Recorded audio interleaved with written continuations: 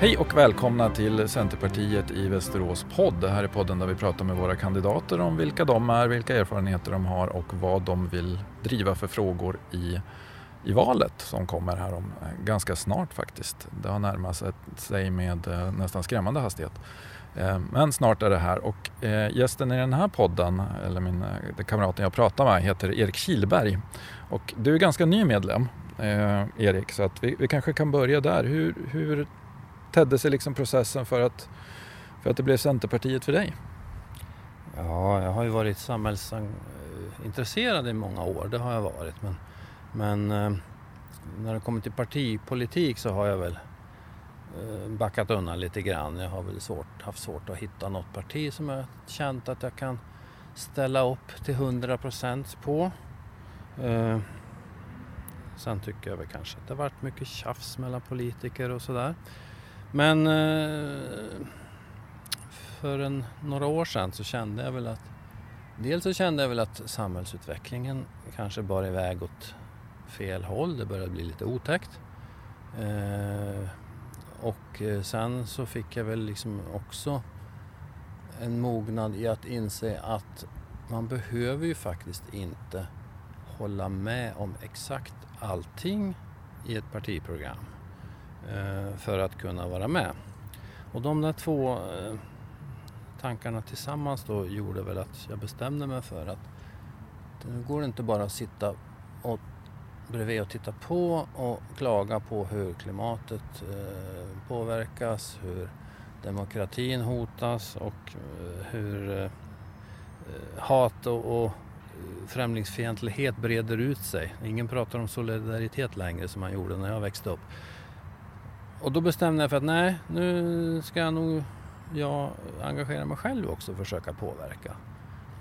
Och ja, då drog jag igång en process och funderade på vilket parti ska det bli då.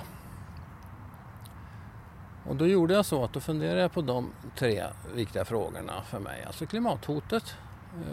Det drar iväg med faslig fart och fortare än vad folk förstår så går det här åt fel håll. Det var det ena, och det andra var alltså demokratiprocessen. Nu marscherar nazister på gator och försöker komma in i våran riksdag. Och den tredje är ju det vi ser här. Alltså hur mycket hat och hur mycket prat om skräckscenarier som det finns och väldigt lite medmänsklighet och humanism. Och så tittar jag på alla partier utifrån de aspekterna och kom väl fram till, ja, exempelvis alla säger ju att klimatet är viktigt. Det måste man ju säga. Sen kanske man har olika prioritet på det där. En del säger det därför att de förväntas säga det, andra kanske tycker det är viktigt men det är ingen prioriterad fråga, och så finns det de som har det som en av sina allra viktigaste frågor. Och så tittade jag på de andra av mina 3 viktiga frågor på samma sätt, och då ramlade det väl ut bara några partier, 3, utan att nämna någon namn, så var det väl 3 partier då som jag kände att ja, men de uppfyller mina krav på de här 3 frågorna. Sen finns det ju andra aspekter. Dels hur ska man uppnå målen? Och där har man kanske lite olika lösningar i de olika partierna.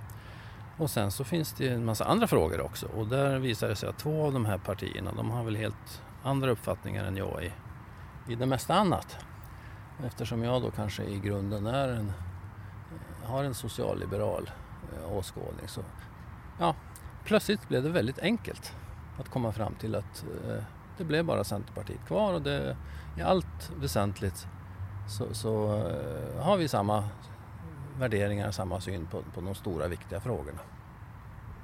Det är ju jätteintressant så här att lyssna på hur olika personer, hur de har landat i liksom att de ska rösta på ett parti eller stödja ett parti eller ställa upp på kandidater. Om vi tar miljöfrågan då, kan du nämna någonting om vad det är Centerpartiet står för i miljöfrågan som liksom tog skruv i dig speciellt? Men det är väl just kanske framförallt att man har det som en väldigt prioriterad fråga.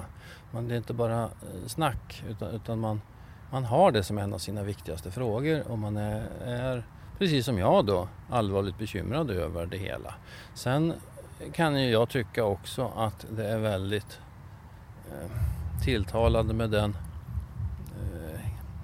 kreativitet och den liksom driv som man tar sig an frågan.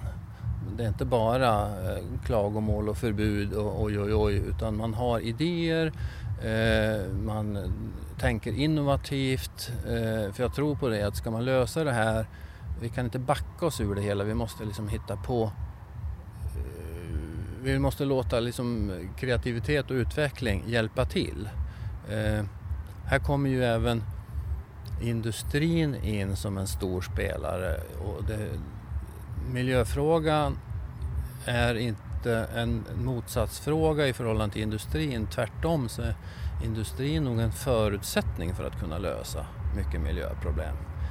Och det folk inte förstår, tror jag, eller medvetna om i alla fall, är väl att inom svensk industri så finns det ett väldigt stort engagemang för miljöfrågor.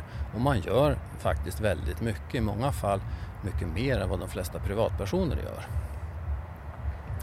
Och nu kanske ni börjar höra lite musik i bakgrunden och det är därför att vi sitter här ute i Vasaparken och det är lite musik och lite fågelsång och vind och trafik och så att det är inte live men nästan. Intressanta synpunkter där.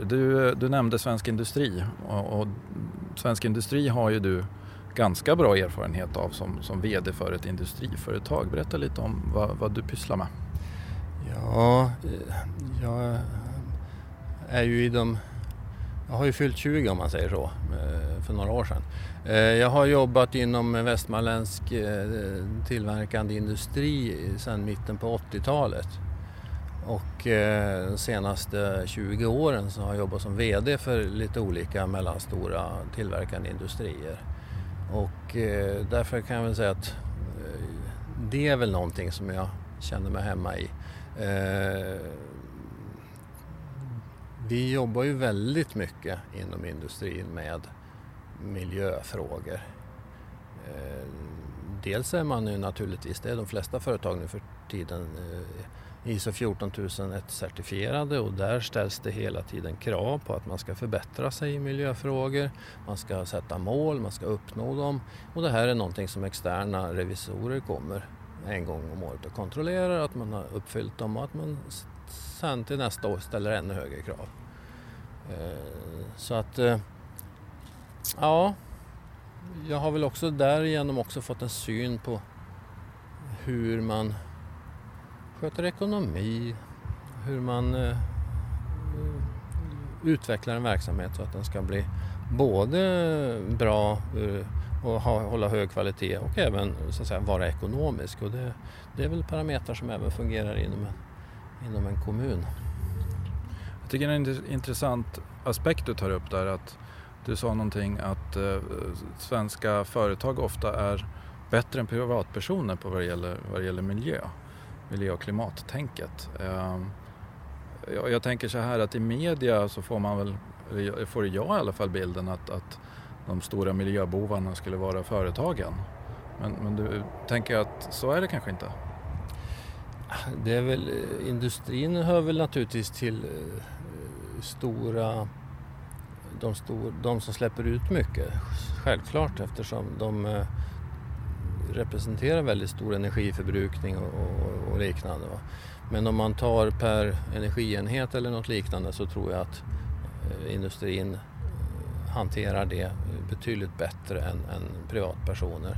Vi har ju otroliga regelverk när det gäller ta hand om avfall, energibesparingar, vad vi får göra och inte får göra. Vi har ju tillsynsmyndigheter som bevakar och vi måste ha tillstånd för allt möjligt. Sånt som man får göra hemma, det får inte vi göra riktigt alltid. Du har målat upp 3 ganska breda områden som är dina liksom huvudfrågor eller huvudområden. Finns det några mer konkreta liksom frågor eller förslag inom de områden som du vill driva som kandidat?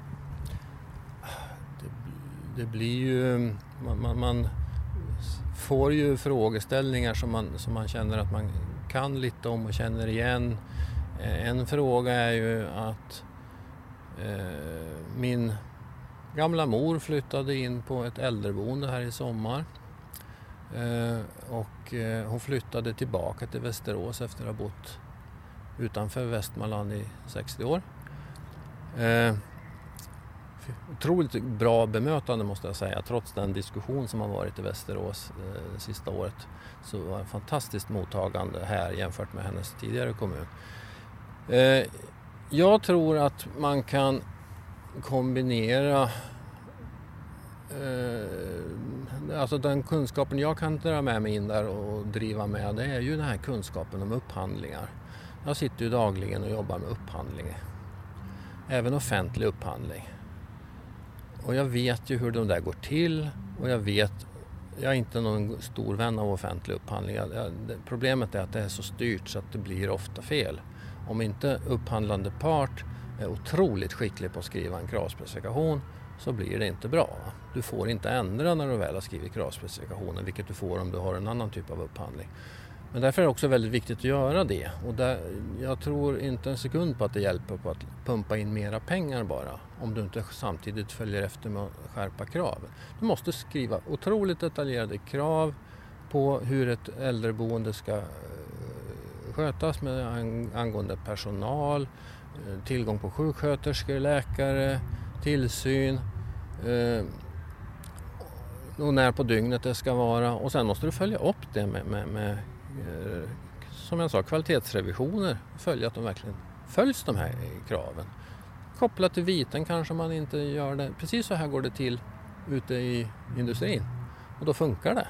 Jag tror att det finns lite kvar att göra där kanske för att få exempelvis äldreomsorgen att hålla en lite högre nivå. Det kanske kostar lite mer då, men då vet man vad man får för de pengarna.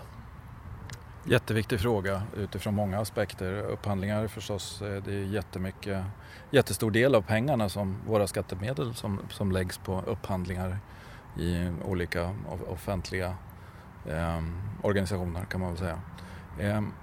Vi pratade lite om hur det blev Centerpartiet för dig. Nu är det ju också så att du är kandidat på kommunlistan.